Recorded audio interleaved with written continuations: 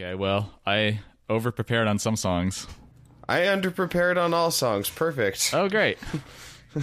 Are you still in Oregon? I am. Are you a little sick? No. In the head, I mean? I'm insane in my membrane. Which membrane? Wait, this isn't a Cypress Hill fan cast. I'm sorry. Oh, like your mucous membrane? Yeah. No, I'm fine. Okay. I'm a little sick. I guess let's get this show on the road and then we can talk the things that we say.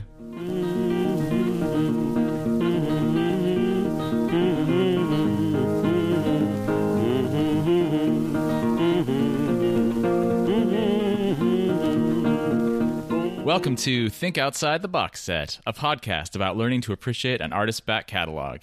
I'm Nathan Hunt. And I'm Cameron DeWitt. And today we're talking about The Riddle Box by Insane Clown Posse. Riddle me this, Nathan. Yes? Did you also think that this album was fine? Was fine? Yeah. What, fine in what way? Like, man, that's fine. Or, that's fine. That's fine. I don't know. Do you think it's as good as the last one or better?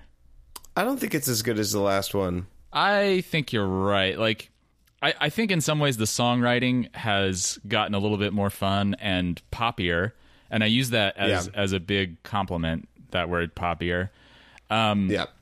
The vocals are more abrasive, and the flow seems to have kind of taken a step backward.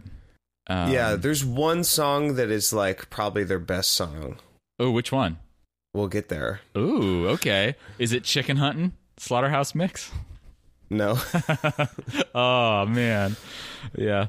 So what a surprise. Yeah, the guys on this one sound more like the Jerky Boys than the Beastie Boys. Am I right? I don't know who the Jerky Boys are. Oh, they did some, like, there are these crank call skit guys back in the day. They had, like, oh, then cassette tapes they could definitely buy. sound like Jerky Boys then. There's a straight up, like, Jerky Boys skit on one of these songs. Yeah, I don't know when their rapping gets better. I mean, it must at some point, because the next album is The Great Malenko, which has Hocus Pocus, which, if I remember right, has much better flow and rhymes than a lot of these songs. But this album was released only a year after the last one, right? Yeah, 1995. Yeah. Was it 94, the last one? Yeah. So maybe it's a little rushed, because the next one has 2 years in between. I just had some time to think. To just really ponder their whole thing. Less high concept, like moral stuff. Mm-hmm. At least the pretense of it isn't as strong, and a lot more goofy clown antics. Mm-hmm. Violent, goofy, wicked clowns. Yeah, so Wikipedia has a few interesting nuggets about this album. It's the first one where ICP worked with studio vocalist and guitarist Rich Merle, who had worked with the group throughout much of their career under the name Legs Diamond. And yes, you guessed correctly, that's Legs with a Z. Legs. Okay. Glad you clarified. Yeah.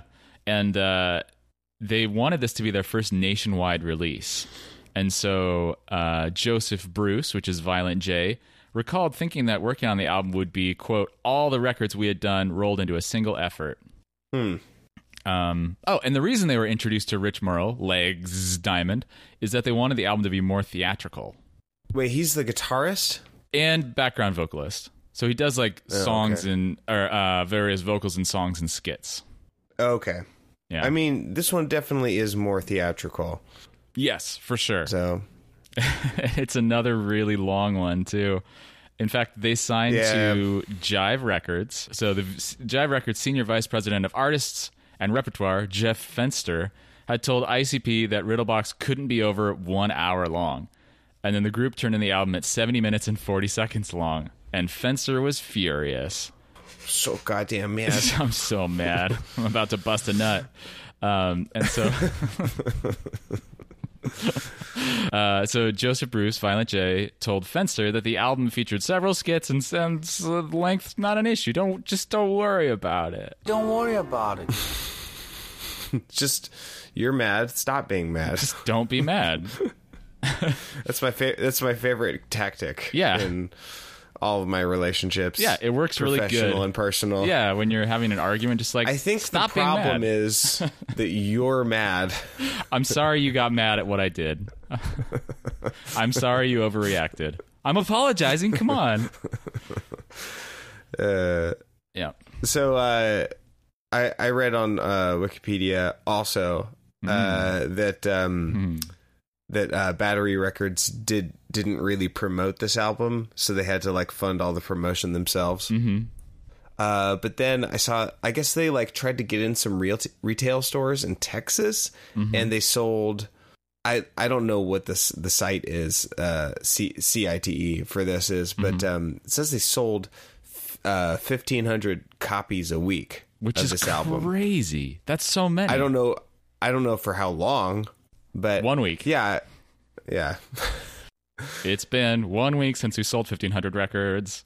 Yeah. And actually, interestingly enough, when they started doing this, they like did a tour, I think. There's this really interesting interview that Violent J gives with Nathan Rabin, if that's how you pronounce his name. He says, "We believe the whole Juggalo movement and the question of are you down with the clown and how long will you be down, and all that really started to take solid form after the release of Ringmaster and right around the Riddle Box, our third album. That's when the whole thing really whipped into form. So by the time we did the fourth Joker's card, The Great Malenko, it was evident that something was going on. Everything was taking shape prior to that, but really after Riddlebox came out, not during the making of Riddlebox, but after Riddlebox came out, blah, blah, blah. No. I can see that. So we're going to start getting into like prime ICP territory. Yes, this is where it really starts to take off. He says there was a Juggalo world. After this one. Yeah. Well, interestingly enough, they're touring off Riddlebox before they did The Great Malenko, and Jay says, I remember getting in a camper. We got into an RV, and we painted it black. I took an RV, and I want to paint it black. We put the giant Riddlebox stickers on the side of it. We went to Madison, Wisconsin. Hi, Robert. And there was about 60 Juggalos there. We had never even heard of Madison, Wisconsin. Hi, Robert. But there were 60 Juggalos there. Yeah, so it's beginning to be like a movement already. Yeah. How many Juggalos are there now? Good question. Well, according to the FBI. Well, yeah, that's the thing. I don't think we've mentioned this on the show yet. But we talked, I think, in the bracket episode about how the Juggalos did a march on Washington. And I assumed that was, some sort of social justice thing, or an anti-Trump thing. But apparently they marched on Washington because they're like classified as like a loosely organized gang by the Department of Justice. And like, I guess they've been like fighting that for a while. Like, we're not a gang. And they want, I don't know why exactly, but they want that removed. They're like, I read some transcripts from the court case saying that like different people, like because they had Juggalo tattoos and stuff, couldn't get jobs or got fired or whatever. But they didn't win because I guess the court determined that it wasn't the FBI or Department of Justice like label that kept them from keeping or getting jobs. It was, just like you got crazy tattoos or whatever. And you wear clown makeup every day. Yeah. Well, I mean, I don't know if they do you, if you're a Juggalo, do you wear clown makeup every day, or is it just like tattoos or something? It depends on how down with the clown you are, I guess. Juggalo listeners, write in and tell us. Yeah, so I don't know. It seems a little silly that Juggalos are classified as a gang, because it's not like, it's not like Deadheads are a gang or anything. And I really wonder if it's not like, I really wonder if the rates of crime are actually higher among Juggalos than any other fan group of any other band.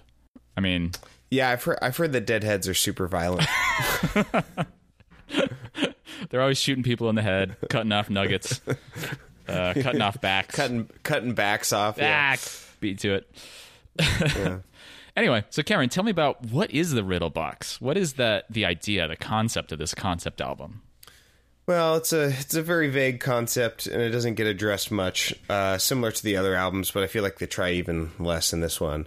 I don't know if I agree with that, but I'm gonna let you finish. Well, I appreciate that. What a gentleman. Yeah.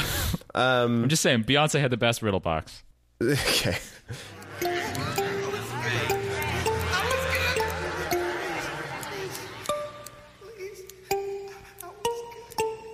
In the introduction, in the first track, there's a little skit where some guys are in a car and it crashes, and then they wake up and they're in a room with a bunch of clowns, and they're like, "Where are we?" And one of the voices says, "It's not where you're at, it's where you're going, and you won't know until you turn the crank."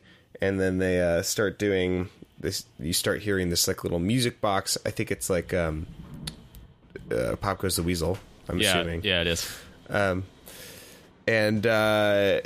then they finish the song, and at the end, a trap door opens, and then they fall screaming. And basically that's all we get from the first track.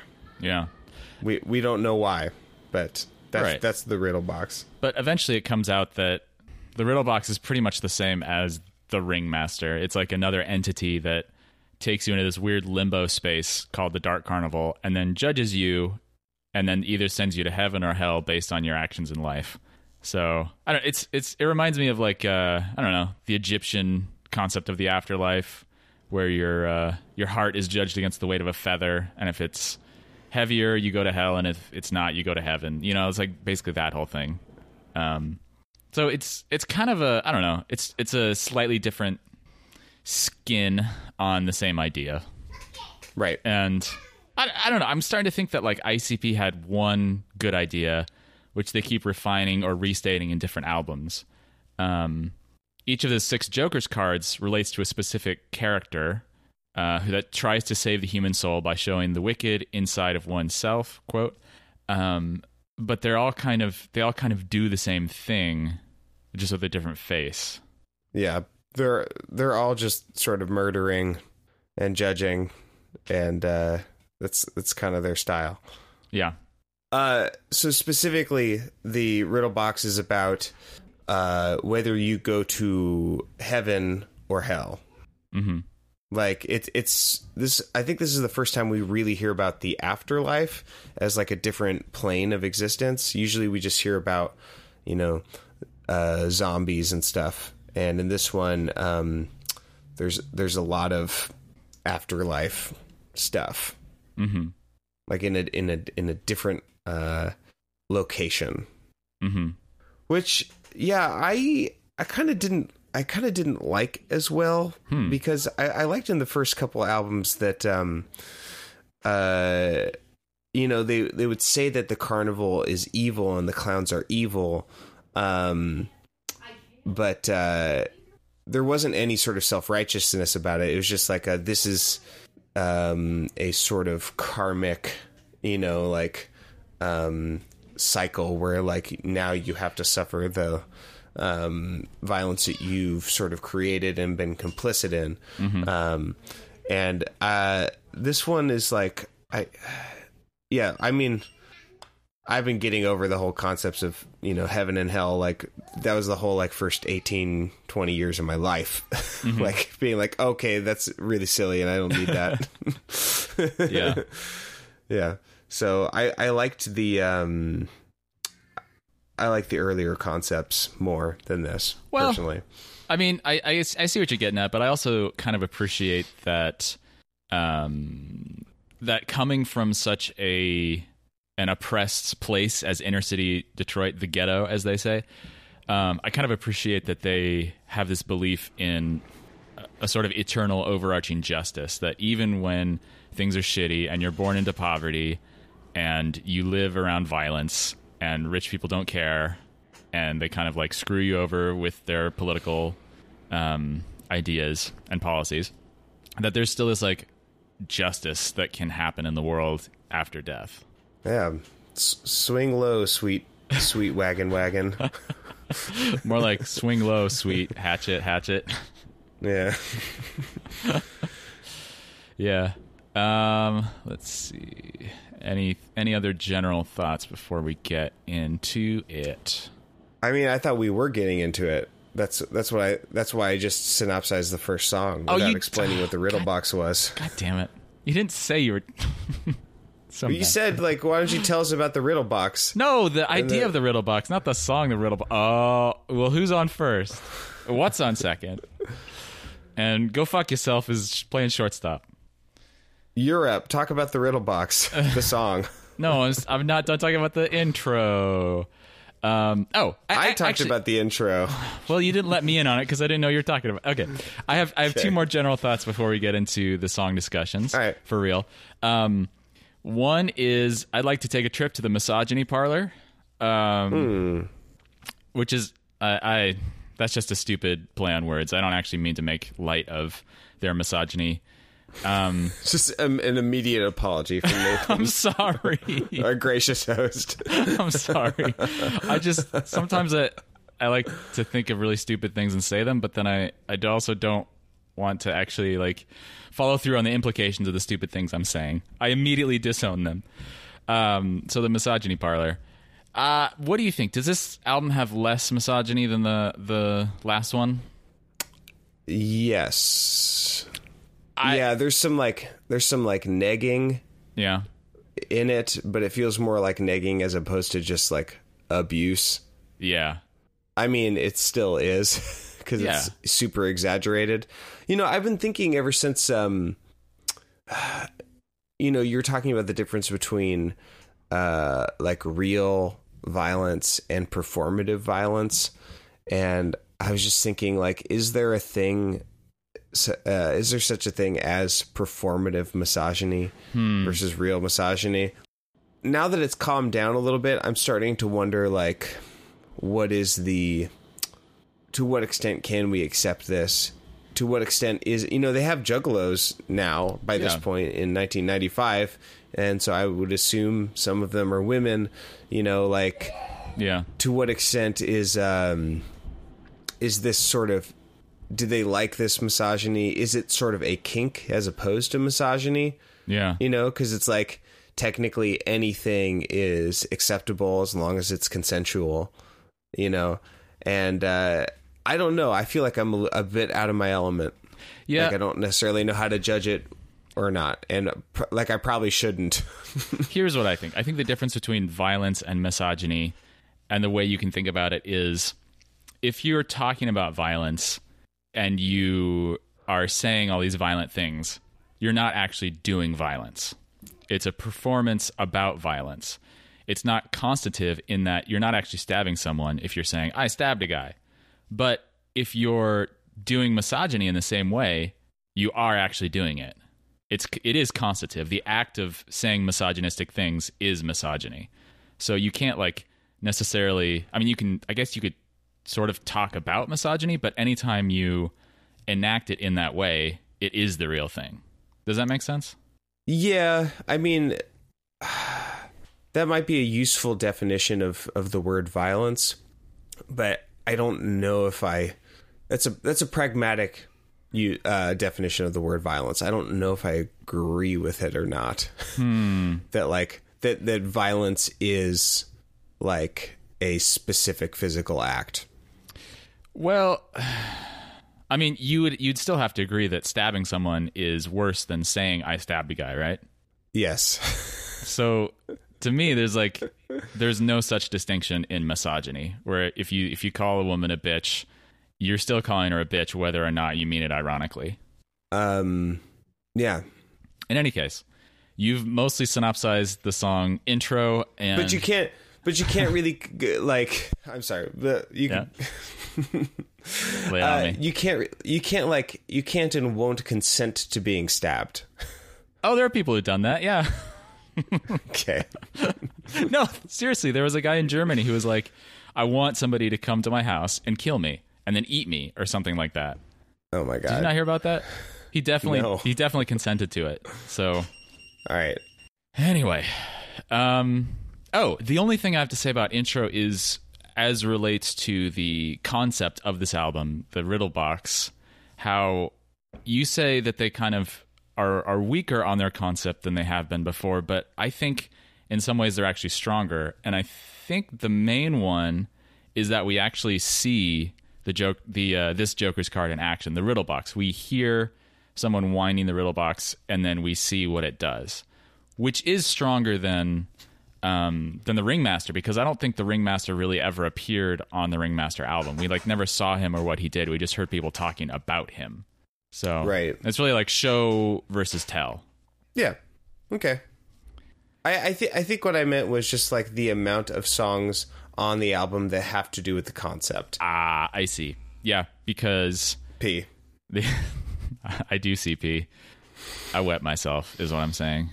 Yeah, there are kind of like, I don't know, like before there are a lot of songs that are sort of loosely attached to the theme, where there's like macabre stuff going on or like a carnival circus atmosphere.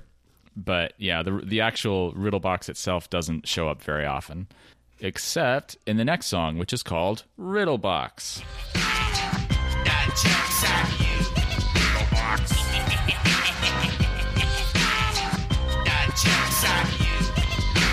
Tell me, sir, what can you do? It looks like the joke's on you. Tell me, sir, what can you do? Wicked, wicked, wicked, wicked clowns. Wicked, wicked. If you're from Boston, you say, "Oh, it's a wicked clowns, kid."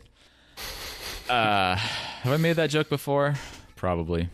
So this song, Riddle Box, it sort of sounds like a hip-hop version of a song from Nightmare Before Christmas, which I kind of appreciate. I kind of like the music on this one. It opens... Lots of clown noises. Oh, yeah, lots of boy-yo-yo-yo-yoings. It opens with spoken word intro from Jay saying, "Ladies and gentlemen, welcome to your death. Now let's see where you're headed. Turn the crank and experience what's in store for you deep within the mighty Riddle Box." Did you really say mighty?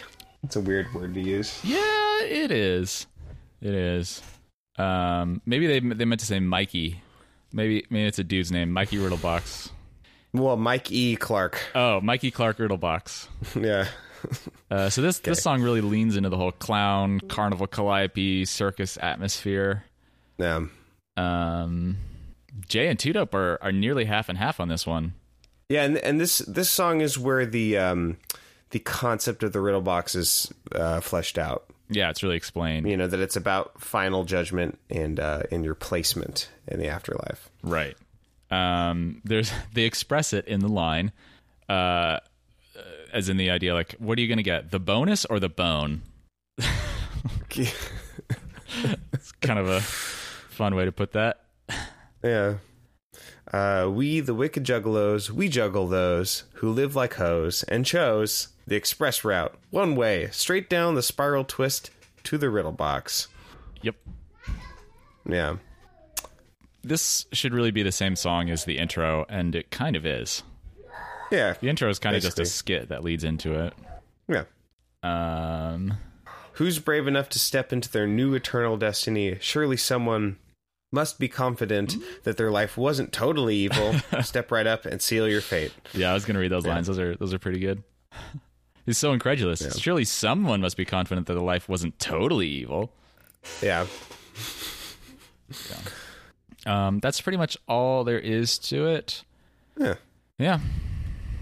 Okay. Tell me about The Show Must Go On. I think I'ma keep bringing riddles and tricks and dead body chicks with the swing of my magical wand. The show must go on. But all began when I was very young. Our village was so excited about the carnival ride. Everyone was jolly. I don't think there's that much to this song. Jay and Two Dope, they sort of trade verses where they rap about violence and sex. And the choruses have a voiceover telling the story of the carnival setting up in town, and this narrator character was the only one who knew they were evil clowns. Mm-hmm. he's trying to like warn the town or whatever. But so this is sort of going back to like the Carnival of Carnage idea, and it's like this person. I think he's like saying that he was a kid and he was excited about the carnival coming to town, and then he realized that they were evil and he's the only one who knew. It's sort of like a nightmare. I like the voiceover work, the theatrical voiceover work in this album a lot, and it really starts in this song. Yeah, I wonder if that's their Legs Diamond guy. Yeah, maybe. Yeah.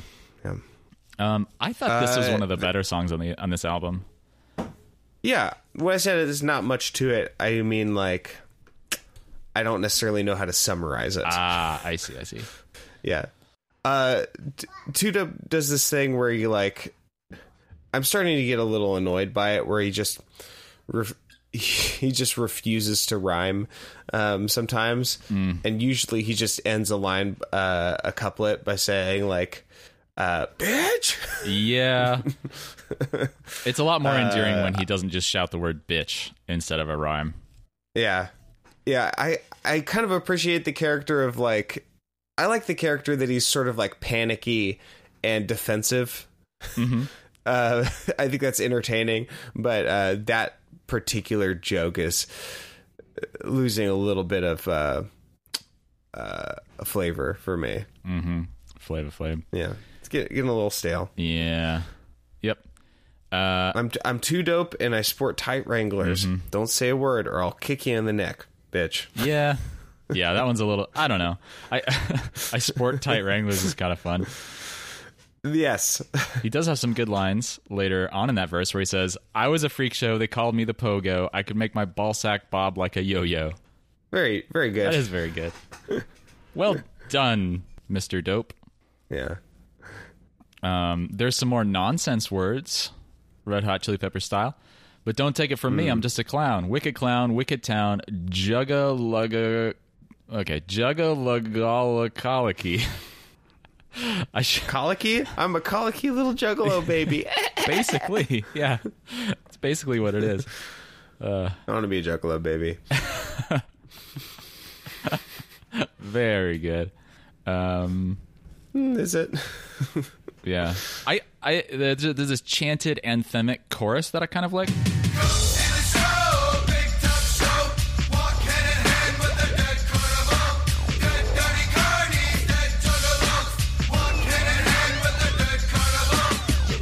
Walk hand in hand. It's very religious. Yes.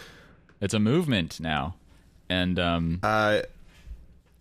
yeah, I thought. But do we gangbang? Do we bang in a gang? Mang? Do we bang bang? I'm a gangbanger, man. I bang in a gang, man. You can suck my wang, man. He's starting to get into some internal rhymes. A little bit. Cameron, so let me ask you this. How much gang could a gangbanger bang if a gangbanger could bang gang? Mang. Mang. It's basically what that verse is. Yeah. This song reminds me a lot of Hocus Pocus, except for having the spoken word bits, and that means I like it pretty well because Hocus Pocus is so far my favorite ICP song. All right, and then it ends with that Jerky Boys crank calling skit, which leads into Chicken Huntin'. The song's so nice they released it twice. Blood, guts, fingers and toes, sitting front row with the chicken show. So who's going chicken hunt? We's going chicken hunt. Who's going chicken hunt? We's going chicken hunt. Who's going chicken hunt? We's going chicken hunt. Cut a motherfucking chicken down. Right. Only this one is called Slaughterhouse Mix. It's the same light heart redneck hunting anthem as the last album. Only this one features way more Beastie Boys style distorted guitar, and it's labeled as a specific mix, or I guess remix, but I'm like 90% certain it has different vocal takes than the last version of this song. Interesting. You know, I like the old beats a lot more. Me too. Yeah. It's way better.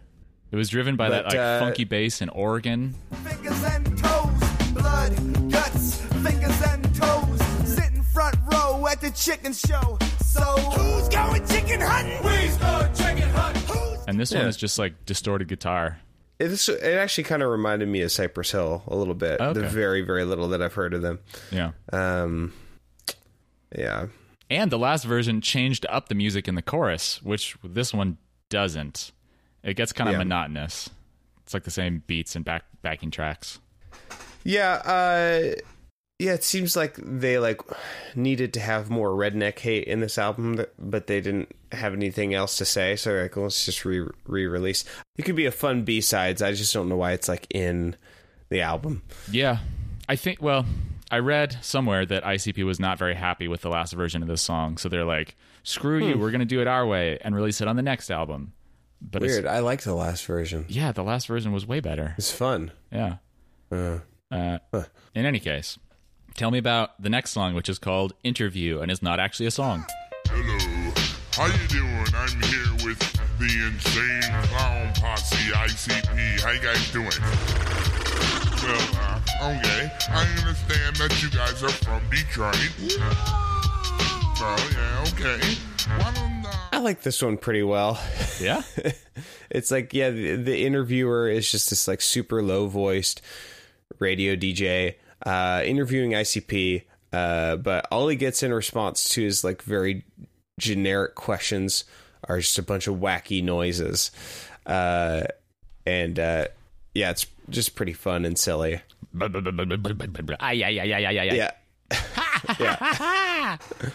Yeah, they're really playing up the we're crazy and not just saying we're crazy and spooky clown thing in this, and I thought it was fun. Yeah, it was kind of a fun thing. It's the first time we've seen a skit as its own track, unless you count some of the intro. I don't know if you'd call them skits. Next song is called Toy Box.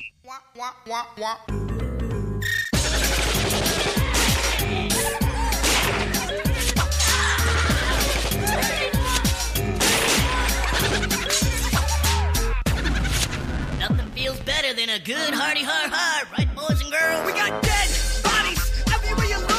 All the nerds sitting up front got cooked. Others start screaming and making a dash. So I start handing out. And it's the island of misfit toys.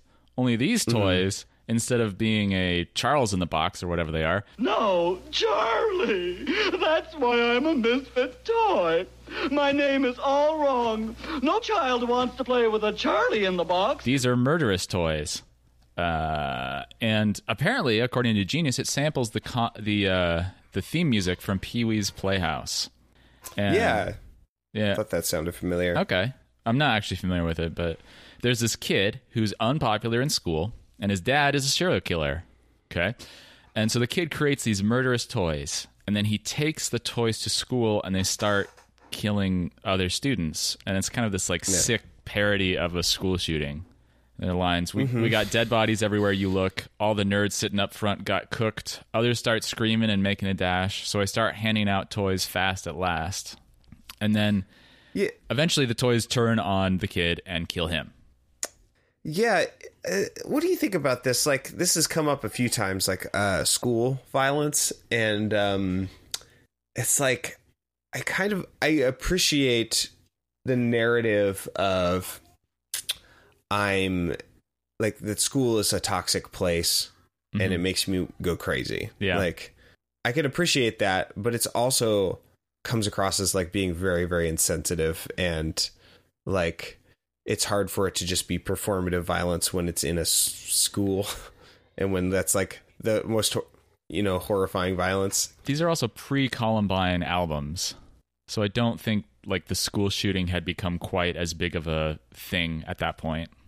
Right. I know that I'm sure they had happened, but I don't think they had become quite such a thing. And this one, it's pretty clear that it's not necessarily the school that's toxic and making him crazy. His dad's a serial killer, and that's the kind of. And then so I don't know. It's kind of a song about the violence and the toxicity from home leaking into school and ending up with a bunch of dead kids. Yeah.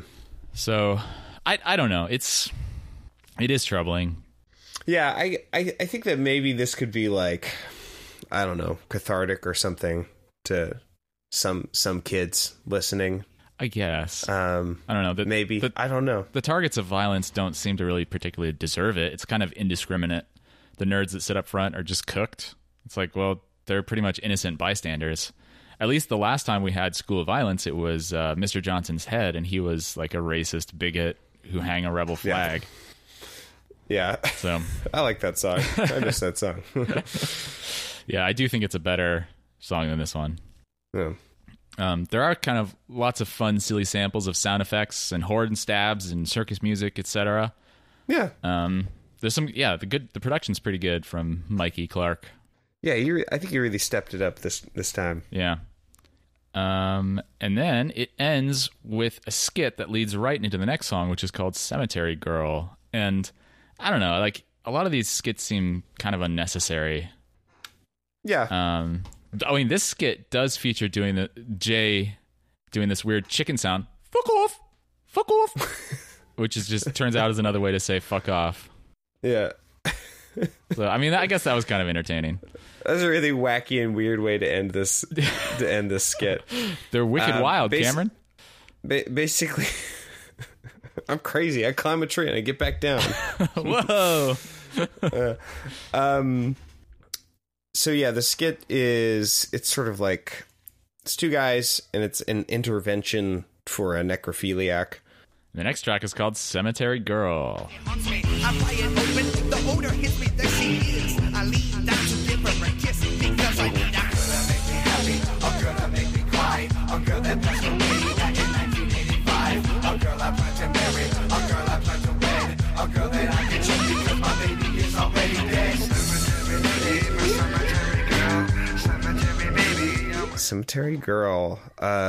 Violent J's lover dies, so he digs her up and continues his relationship with her. Yeah, lots of internal rhymes in this one. Lots of internal rhymes replacing structural rhymes. I wrote that note. Hopefully I actually highlighted where I like an example of that. Mm-hmm.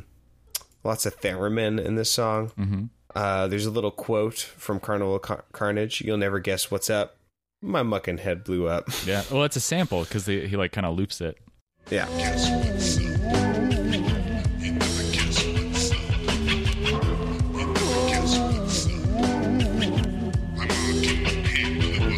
Yeah, Cameron, is this song actually about necrophilia? I don't see necessarily any indication he's having sex with the dead body.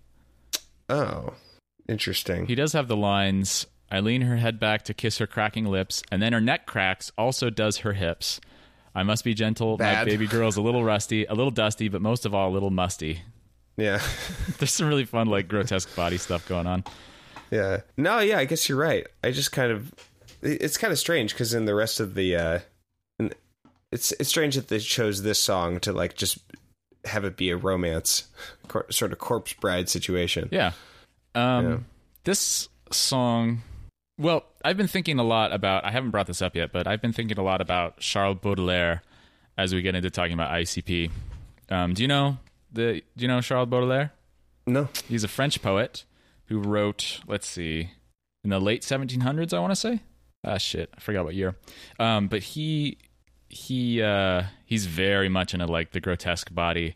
And ICP kind of reminds me of his book of poems called Les Fleurs du Mal, which means the flowers of evil.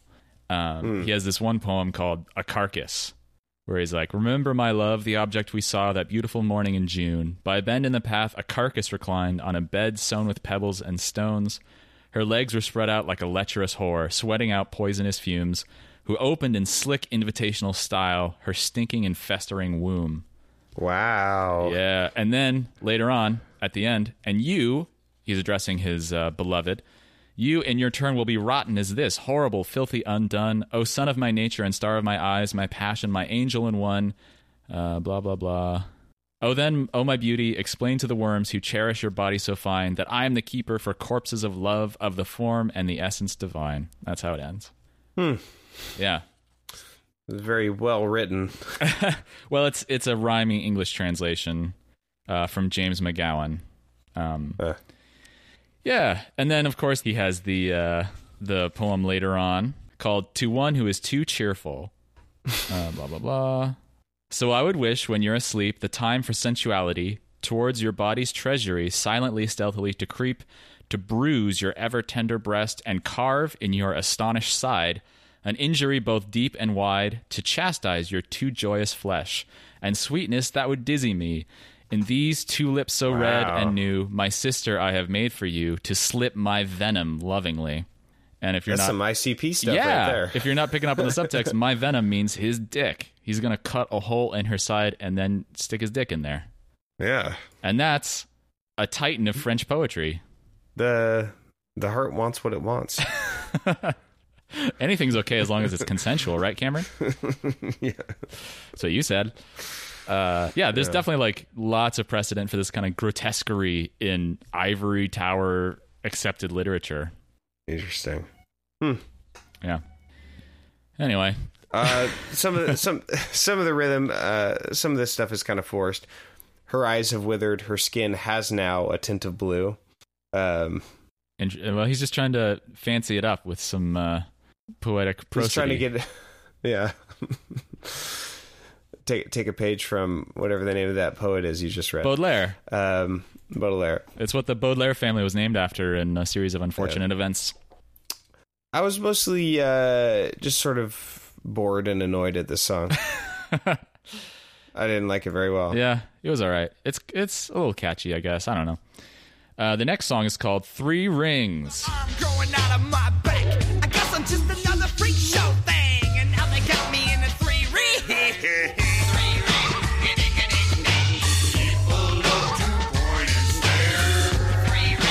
And Genius claims that there's a spoken word intro that's delivered by the Ringmaster. And I'm wondering if that's the Ringmaster of the Dark Carnival from the last album. Yeah, I don't know if that's capital R Ringmaster.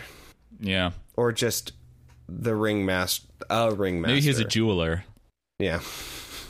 Or he's J.R.R. Tolkien or something.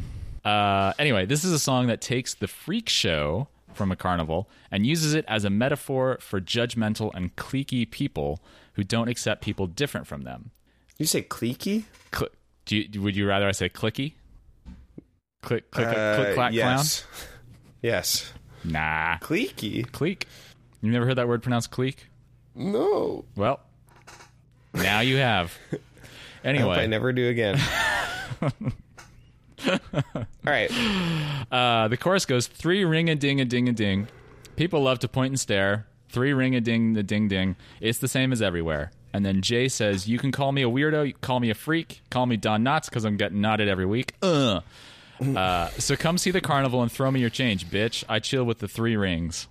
And basically it's just like a bunch of spectators come and gawk at these freak show people. And then again, they're threatened with violence. There's this outro where the ringmaster says, well, that's it. I hope you're satisfied. I hope you had a good time, you fucking heartless bastards. And then you think they look fucked up. It kind of sounds like when he says heartless bastards, it kind of sounds like he's like about to cry. Yeah. Which is interesting because usually at this point, like the spectators would all be murdered or something. Well, later on, he says, you think they look fucked up? Just wait till I kick your fucking lips in a couple times. Right. So I don't know if it actually happens or not in the fiction of this song. Yeah, that's true. Could be an empty threat. They're threat. just being threatening. Yeah. Yeah.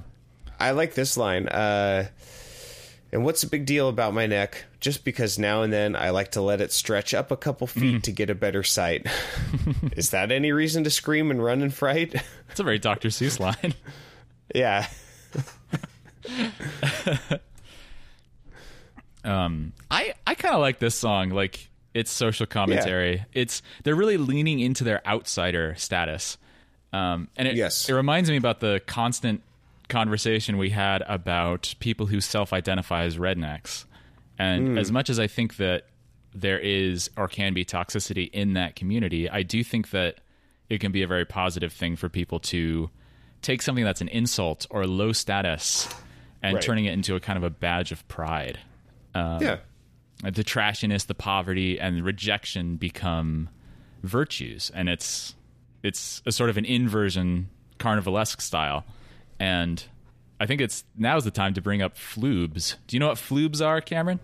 No. Floobs are the precursor to juggalos. What? Yeah. So Violent J, he and his brother, growing up due to their poverty, they were the brunt of many jokes in school. I'm quoting from Wikipedia now. However, the brothers were not ashamed of their living standards and instead embraced it. Joe even made a name for themselves, Floobs. According to Joe, a floob was essentially a scrub, but not just an ordinary scrub. A floob, quote, wore the same old shoes and shitty clothes from rummage sales, but didn't even have to be cool. Floobs turned their scrubbiness into something they could be proud of. Huh. Interesting. Yeah.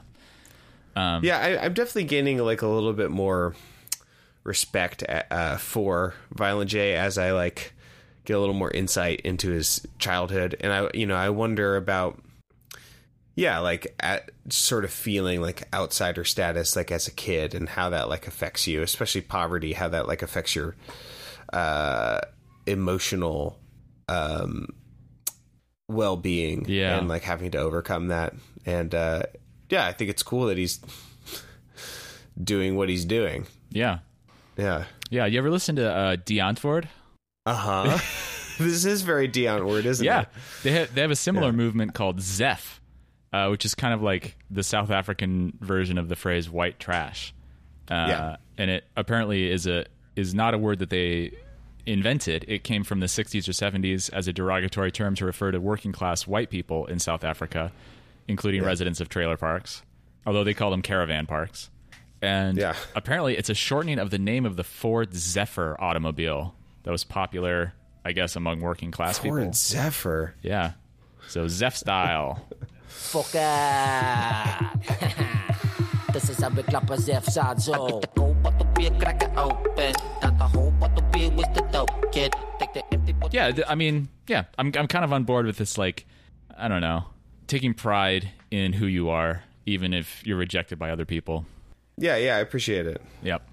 And I think maybe the difference between some people that call themselves rednecks and people who are floobs or juggalos or Zeph is that floobs and juggalos and Zeph are genuinely disempowered, whereas rednecks have a lot of power in America, or people who use that word often tend to have a lot more political representation because of the way our system is set up to give more representation to rural people. Yeah, I think there's some truth in that. And also, I think that a lot of people appropriate redneck identity that don't necessarily deserve it. Right. So gentlemen farmers taking on the redneck, people with brand new Ford F-350s or whatever. Right. Yeah. Yeah. Anyway, we're ranging wide from this particular song. So let's talk about Headless Boogie. Club lights, sounds, bass, DJ spinning with maggots on their face. But what I saw next, that really took me. They did the Headless Boogie. Hey, yo, I heard that you died. Fuck that, it's time to get live. Dead bodies, let's all take a ride. To the left and slide. The Headless Boogie. So Jay is walking through a cemetery and he gets chased by a hunchback caretaker. Mm-hmm. And he's looking for a place to hide. So he dives into a grave. But he ends up, it's not just like a 6-foot grave. He falls down like a flight of stairs and he ends up in a zombie nightclub. And he likes the scene so much that he has the zombies at the end of the song cut off his head with a jigsaw so he can better fit in and participate. That's basically it. Yeah, this one really is the Monster Mash. Yeah. Because in the chorus, it's like one of those old dance songs, sort of like the Time Warp, where it's like these dance songs that supposedly teach you how to do the dance during the song. Yeah. So they have the lines, where'd it go? Hey, yo, I heard that you died. Fuck that. It's time to get live. Dead bodies. Let's all take a ride. Lean to the left and slide. The Headless Boogie. The Headless Boogie. Yeah. Yeah. There's a really tasteless... There's a tasteless line in here. Oh, yeah? Oh, I know what you're going to say. Do you know what... Yeah. I'll read up to it. They all stand straight and swing to the side. No heads, but they feet still glide. Take a step back, twist and dive. I even seen Kurt Cobain getting live. And then there's a gunshot sound effect. Yeah. This is 1 year after he killed himself. Yes, with a shotgun blast to the head. Yeah. So this seems a little too soon to me, personally. Yeah. Like, yeah, that's pretty dark. Also, on the other hand, it is nice to, like, think that, you know, imagine, like, Kurt Cobain, like, having, like, a fun at the zombie party or something. Yeah, I don't think it's necessarily 100% offensive or meant 100% offensive, but it would have been a lot better if they had left out that shotgun sound effect. Yeah, because then it would be like he's just, you know, an acknowledgement that he's dead and, like, sort of weirdly honoring in this cross-genre, like, way. Yeah. There's here comes the backs again. I'm kicking it to a freak with no head, no face, but the rest is straight. She's with it. I hit it like a G. Her back fell off. Ew, excuse me. What does that mean? What does that mean? Yeah. I like this one. And kick step, but when you do, kick soft. If you're dead, your legs might fall off. That's good advice, it's really Cameron. Funny, the idea of everyone doing kick step, but someone does it a little too hard, and there's just, like, legs flying all over. Like the Rockettes. Yeah. Oh, jeez. Yeah. Okay. Zombies, mummies, and Frankenstein. Drinking Cisco Disco Dead Wine. Yeah, it's a fun song. Yeah. It's very, very silly. I like it. But I more or less enjoyed it. It's a afterlife party anthem. It's just like all those rap songs about going to the club. So the next song is called "The Joker's Wild." Everybody smile. Guess who's back on your underground dial? It's the game show host with the most. And tonight we finna have a little pig roast. Top Kappa, it's been a long while.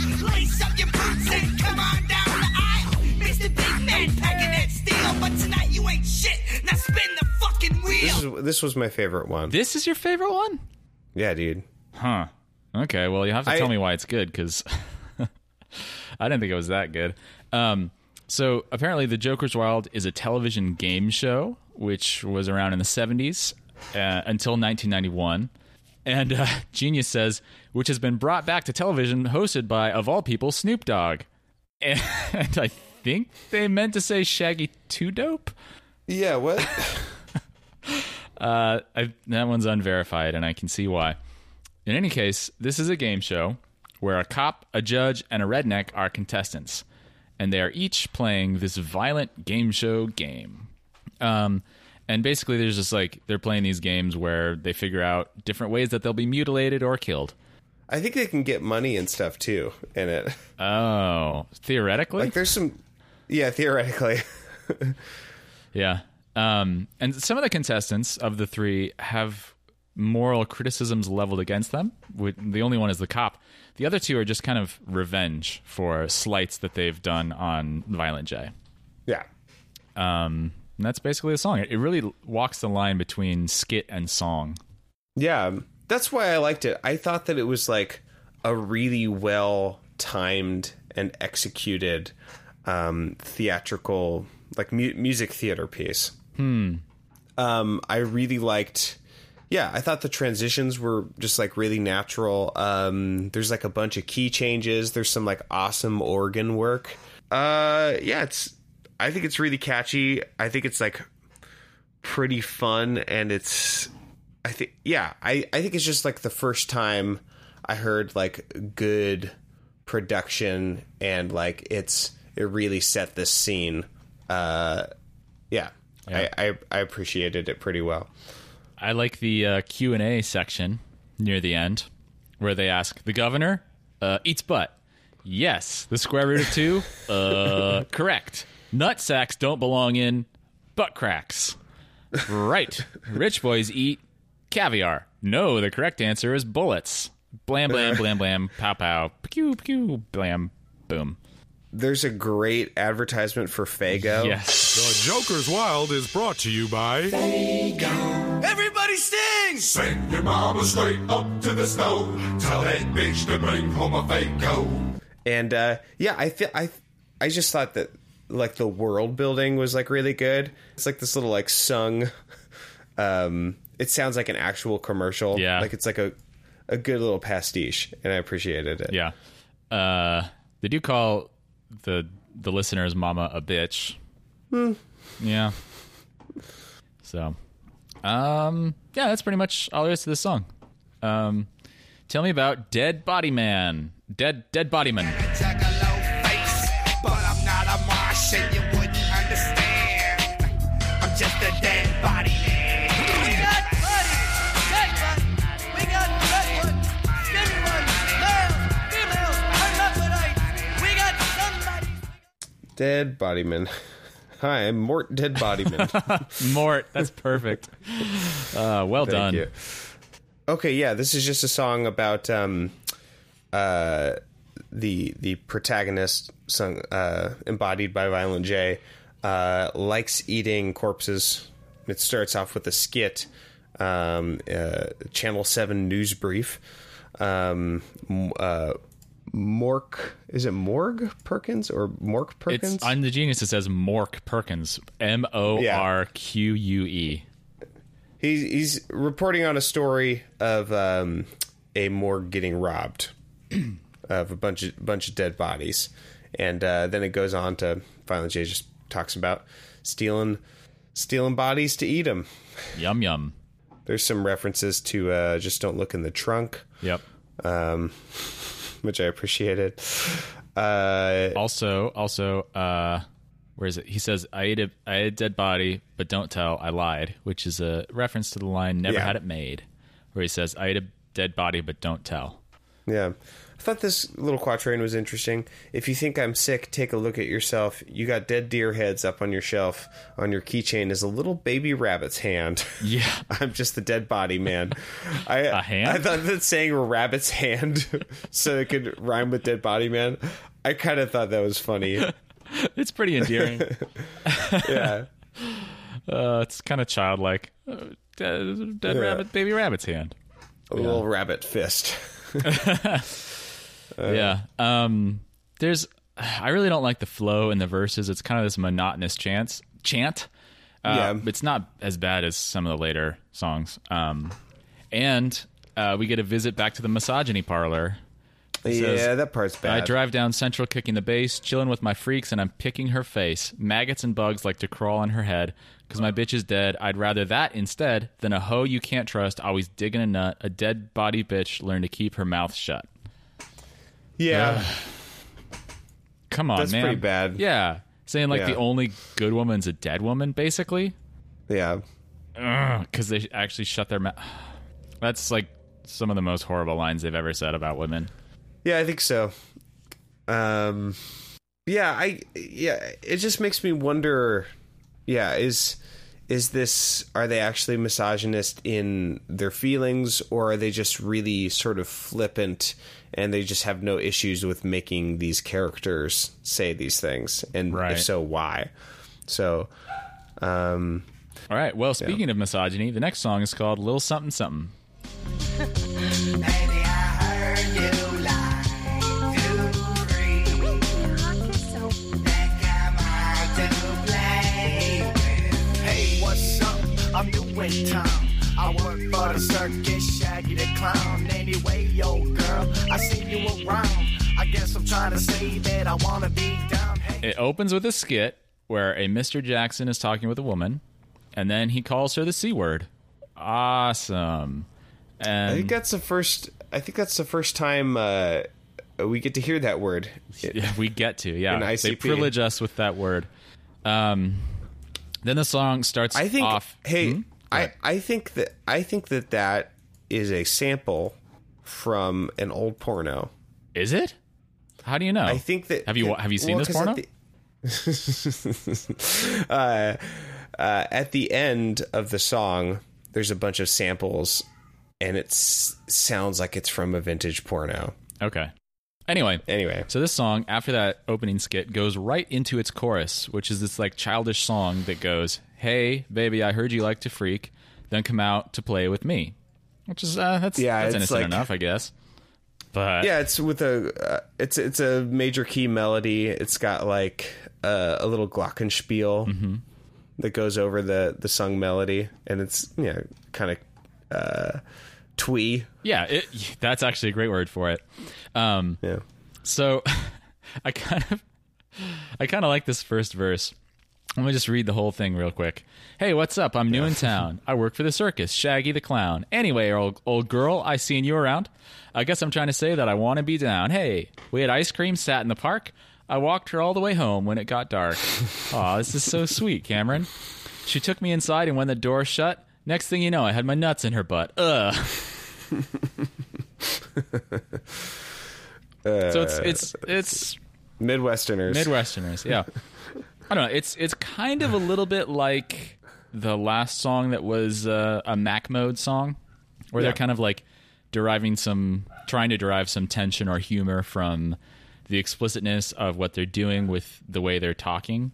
And this one even goes more for the tension between those two different things, because it's like such a sweet, like childish twee love song, right? But then he's talking about putting his nuts in her butt, right? I feel like this song is less violent, yes, than that song, except for that one verse, the statutory rape. Yeah, there's a statutory rape verse about a 15-year-old Dairy Queen employee. So yeah, and it might actually be even non-consensual. It's hard to say. Yeah, I mean, not that consent is really valid in a statutory rape, but it could be a violent statutory rape. Let's put it that way. I know what you're saying. Yeah, it has the cliche, just as long as someone has pubic hair, they're old enough to consent. Yeah. So, which, oof. Yeah, pretty bad. I mean, otherwise this song would be like fairly enjoyable and just like silly and fun. Yeah. It reminds me, actually, there's this one verse that reminds me of Bonobo Society. I need a girl that just don't give a fuck, so I'm caught stroking her mom. I mean, so what? A little skins here or there ain't nothing. So I don't know if you know, but bonobos like have sex to greet each other, and male bonobos are always like blowing each other, or they give each other hand jobs to diffuse tension, or it's like this integral part of bonobo society. Yeah, it's like why they're not violent. Yeah, because they're just constantly having orgies. Yeah. I have heard that. It sounds a little overwhelming. Yeah, it does, doesn't it? I don't know if there's any introverts in Bonobo Society. Maybe they just got they couldn't keep up with the evolution, the survival of the fittest. But then I don't know. The end of the song kind of undermines this sort of like fun, silly anthem besides the statutory rape by saying, "Bitch, let me hit it. I won't be long. As soon as I nut, I'm gone." Yeah. So, I don't know. Oh, and as a side note, they do casually drop the word bitch, and the usage is at times much more offensive than at other times. Yeah. So, I don't know if it's ever not offensive in any way. Yeah, I don't know. All right, well, next song is called Oh Evil Eye. He's gotta die. I want his eye buried in my backyard. It ain't hard. I'm killing old Evil Eye.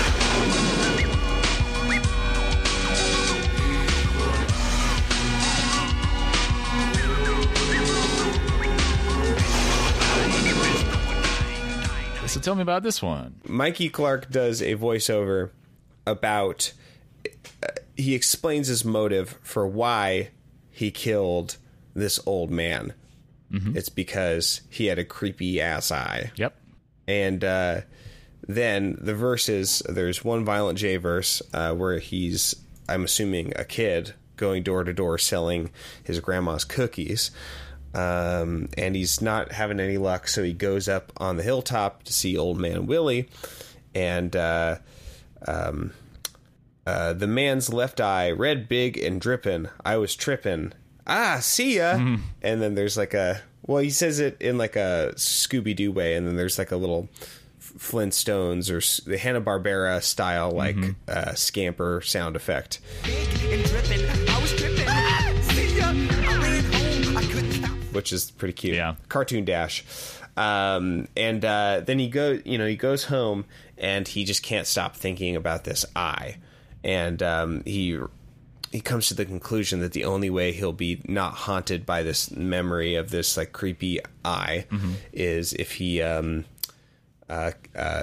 kills the old man Willie and buries the eye in his backyard. Old man Willie, one-eyed Willie. Yeah. I want a big long knife to stick it in. I want to lift up the eyelid and kick it in. He's got to die. I want his eye buried in my backyard. It ain't hard. I'm killing old evil eye. So, and then Shaggy 2 Dope has a verse about getting the job done. Yeah. So this song is actually a retelling of The Telltale Heart by Edgar Allan Poe. And that is what the voiceover from Mikey Clark is quoting. Now, this is the point. You fancy me mad. Bad men know nothing. But you should have seen me. You should have seen how wisely I proceeded. What caution, what foresight, what simulation I went to work. I was never kind. They're literally direct passages from The Telltale Heart. But they're missing...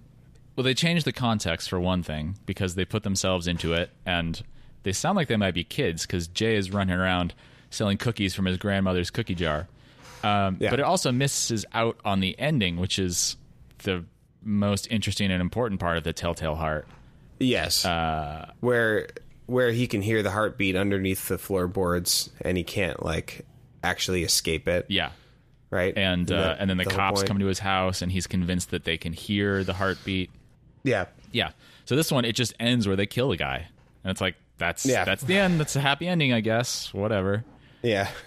The last part is that night it ceased. The old man was dead. I placed my hand on the heart, and there for many minutes there was no pulsation. He was stone dead.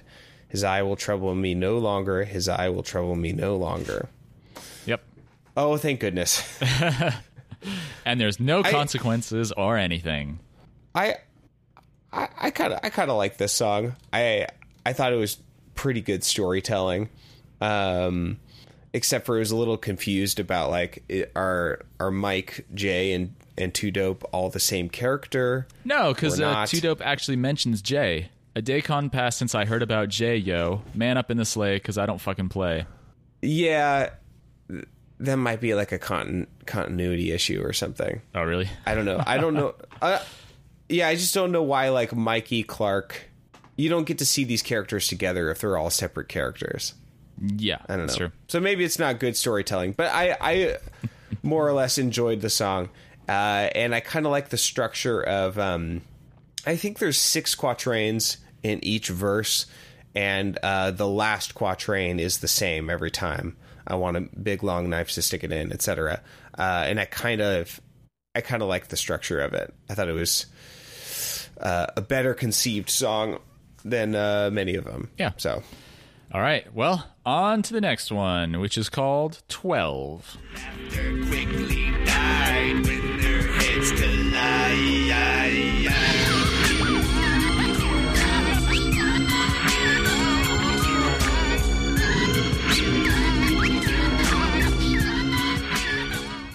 And this is a song about Jay coming back from the dead, and he takes his revenge on a jury that sentenced him to death.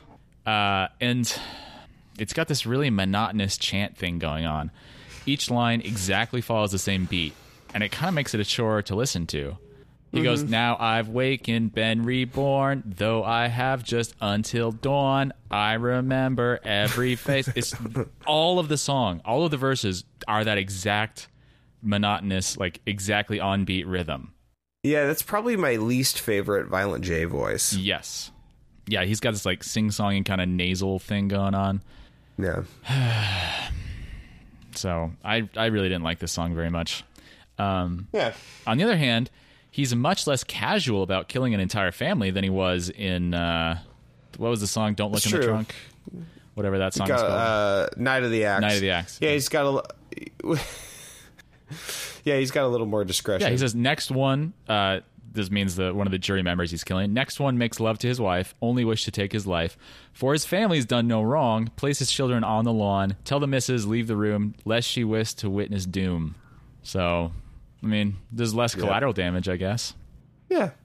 He's grown as a murderer. Yeah. Oh, and then we get an appearance from the jokester from The Dark Knight. Time to play the nurse's aide, operate and strap her down, carve her face into a clown. Yeah. Just like the jokester. The joker. The joke teller. The jokeman. Yeah. You know, it's... I think he was more scary than funny. The jokester? Yeah. If you really think and about it. And that was the true joke the whole time. I know. I kind of like the chorus on this one because it's just a sample of, I think it's Jay just like saying in like this kind of like scared voice, "You're gonna die," like kind of whispering, and then there's like these fun like piano figures on the bass register. Yeah, it's like this music. chromatic piano. Yeah, and some string pads. Yeah. At the end of this, there's sort of an implied condemnation of those who would seek the death penalty, even for like violent crime. Listen to my riddle song. Even though my crime was wrong, murder me just for your law, and I'll be back for all y'all. Yeah. Which I kind of appreciated. It's a pretty questionable method of dealing with violent criminals. Mm-hmm. But then it's a kind of questionable response to just kill everybody in response to a death penalty. I think the sort of the genre of supernatural horror is something is done that's unjust, and then it just keeps cycling. Like it's about cyclical violence until something is done to stop it. Yeah. So, yeah. All right. Well, let's bring it home. Last two songs. Cameron, tell me about The Killing Fields. Let me burp for a second. Got that K-cup burp. Hell yeah. Okay. The Killing Fields. It's raining blood, kidneys, and livers from the sky. Prepare, cause when you die, you're coming to the killing. What shall there be? What shall there be?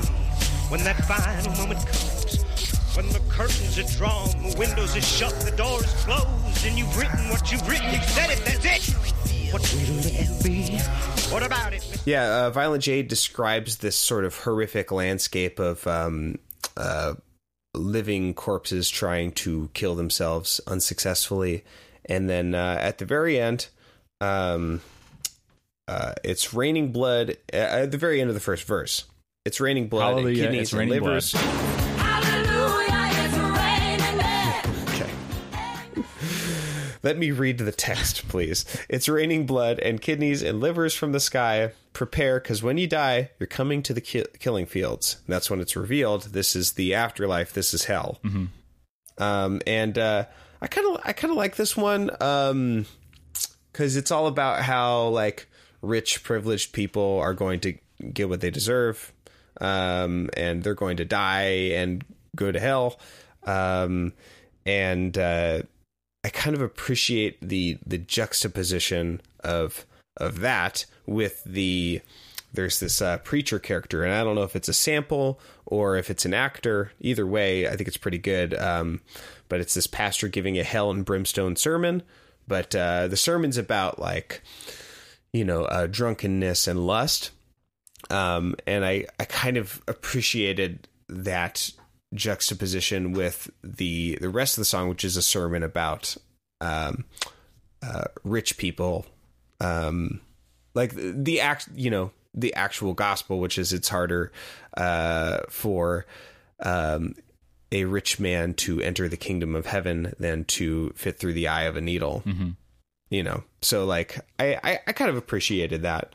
Yeah, Yeah. I thought it was like a pretty well conceived song. You know, for all their like outsider status and how much hate they get from the mainstream and how many people severely dislike them and how much of a crazy carnivalesque these boys get up to, they really accomplish what the carnivalesque does for Bakhtin, the Russian critic, in that stepping outside the societal norms or the moral order of how things work really only serves to reinforce the moral order. And that's exactly what ICP is doing here, because they're really like giving us this very conventional morality. It seems very built on Christianity or ideas from Christianity. And it basically comes down to be good in your life or you will face eternal punishment, which is just feels like pretty bedrock ideas from different flavors of Christianity. But they're challenging the idea of what it means to be good. Yes. And like I appreciate that, because I think overall, like Carnival, but especially like what ICP is doing is they're railing against ideas of purity being like moral. Yeah. Like purity is not moral. Which is something, I think a lot of people can relate to, because I grew up with a lot of purity theology and morality. And it was couched in a lot of, but God loves you anyway. But that didn't really help that much. I think it would have been just a lot better if instead of purity, I was taught, to be down with the clown. If I was taught, self-respect and compassion and like service, and instead of judgment, even if it's couched in this like, but you can ask for forgiveness. The things that I was taught to judge, I think, are inconsequential when compared to systemic injustice and the complicity of comfortable people in the suffering of others. So it's like refocusing on what Jesus actually says. He doesn't really talk about like don't have premarital sex. He talks about rich people fucking over other people and the systems of oppression that he sees around him, which is what ICP does. Not to get like too theological, but like I it's hard not to, because this music is so like rooted in like sort of European Christian ideas of morality, and like it's responding to it. But I think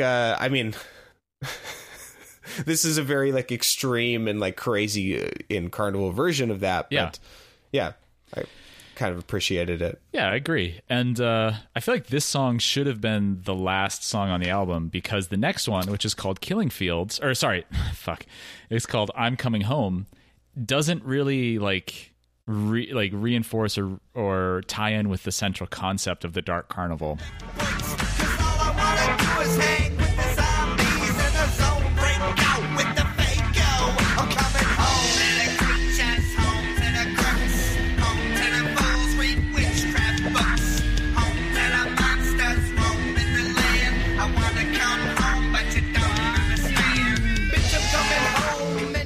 This one is kind of this like fun ghetto anthem, rather.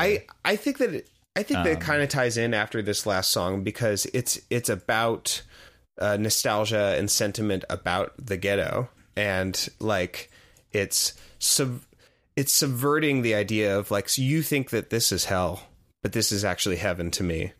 And your comforts are bad, and I laugh at them. Interesting. So I think it's after the last song on purpose. Okay. Because I think it's still subversive, but it's like it's sort of a heaven and hell juxtaposition. Yeah. This one is like such a fun, like exaggerated evocation of the pleasures of the ghetto. Give me Coney, dog, with a little smog. Nothing tastes better than the poisonous fog seeping from the sewers in my slummy neighborhood. But the ghetto got love, and the love is all good. So I don't give a fuck about your mansion by the lake. You can suck my ding-a-ling until your neck breaks. Yeah, there's a lot of like ghetto grotesque body stuff. Yeah. And then has some really interesting final lines where Violent J says, "Nobody wants to be around the ghetto breed. The ghetto got each other, and that's all we really need." Shaggy Toot-Up says, "So what the fuck am I doing down here? I got land of my own." Violent J says, "Hey, yo, dog, fuck it. We going home." Yeah, it's kind of sweet. Yeah. They've gone nationwide, but they're still Southwest down. You know, I wonder if they still live in Detroit, in Southwest Detroit, or if they've moved out. I know they have kids now, both of them. Wow. little juggalinos. Jugga Bambinos. Yeah. Yeah. All right, well, that's the last one. It's the end of that 70-minute album with 16 songs. Yeah. Final thoughts on it? Not really anything that we haven't covered already. Yeah, I liked some moments really well. I don't know if we mentioned this explicitly yet, but you can listen along to all these songs because they're on Spotify. So you can listen to all this music as opposed to Garth Brooks, where you have to, I guess, order a CD on Amazon. Yeah, I guess. Or whatever. And then it probably won't work. But yeah, maybe I'll put a link in the show notes to the albums on Spotify. I think that everyone should listen to that Joker's Wild song because I think it's really, really entertaining. Yeah. That's my favorite one of this one. Cool. I have a few geniuses of the genius, some real stable geniuses. On Toy Box, there's a line, "Others start screaming and making a dash, so I start handing out toys fast at last. You like Slinkies? We got Slinkies. Only mine like to wrap around your face." So on the Slinkies line, genius. Yeah, I saw this annotation. Yeah. Violent J has plenty of Slinkies, coiled toys known for their ability to move downstairs seemingly on their own. So thanks for explaining what a Slinky is, I guess. It's not really explaining the line or how it fits into the song. Geniuses. Real stable geniuses. On Dead Bodyman, there's the lines, "Remember something's wrong with my brain, insane. Second I was born, doctor threw me against the wall." And one genius annotated it, saying, "The doctor was so shocked at newborn Violent J's appearance that he instinctively threw Violent J away." And he has a clip art picture of a very astonished doctor. It's pretty cute. And I know we've switched over to geniuses now, but I have a bonus song meanies on the song Dead Bodyman. It's a two-parter. Oh, yeah. So, Hatchet36 writes, "To me, this song means that just because someone thinks and acts very different from you doesn't mean you should hate on them. Hence the verse, if you think I'm sick, take a look at yourself. You got dead deer heads up on your shelf. On your keychain is a little baby rabbit's hand. I'm just a dead body man." That's saying, if you can have dead animals, why not have dead bodies? What's the difference? Mao. Yeah.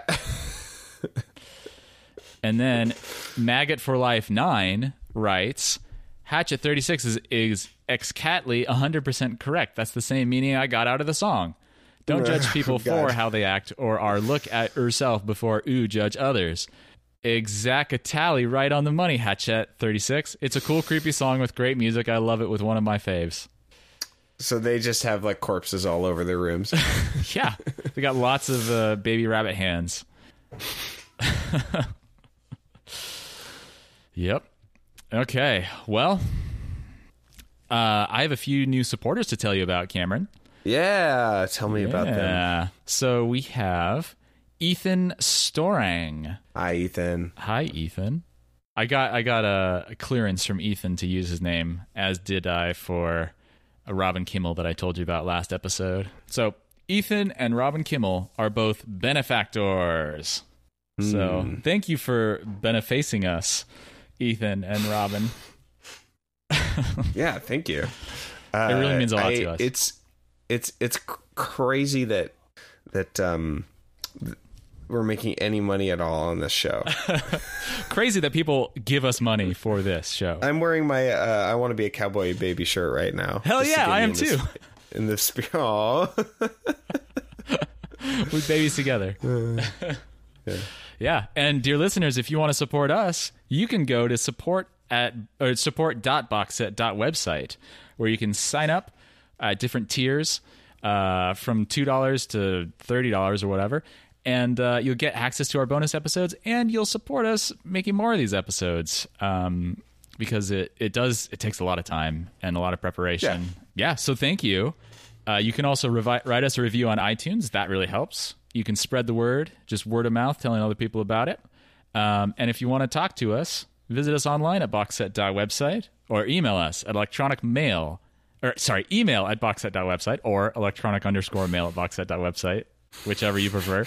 They both work. It's so stupid. Yeah, it is. There's also a contact form on our website. And you can also tweet us at ToteBS Podcast. That's TOTBS. Yes.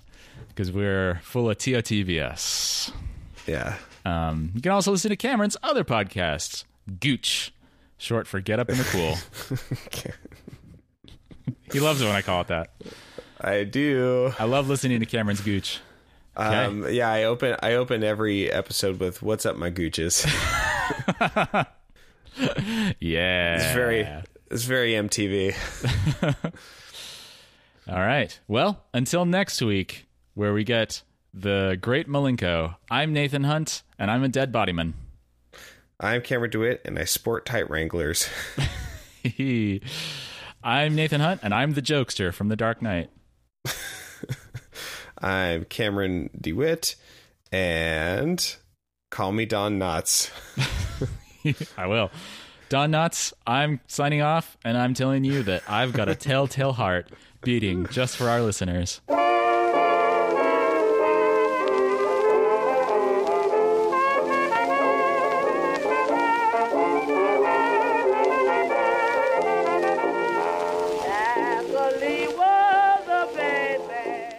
It's just the way of the cemetery, girl. Oh, God. And the governor eats butt. All right. Well, that's enough of that. I'm Cameron DeWitt. And no.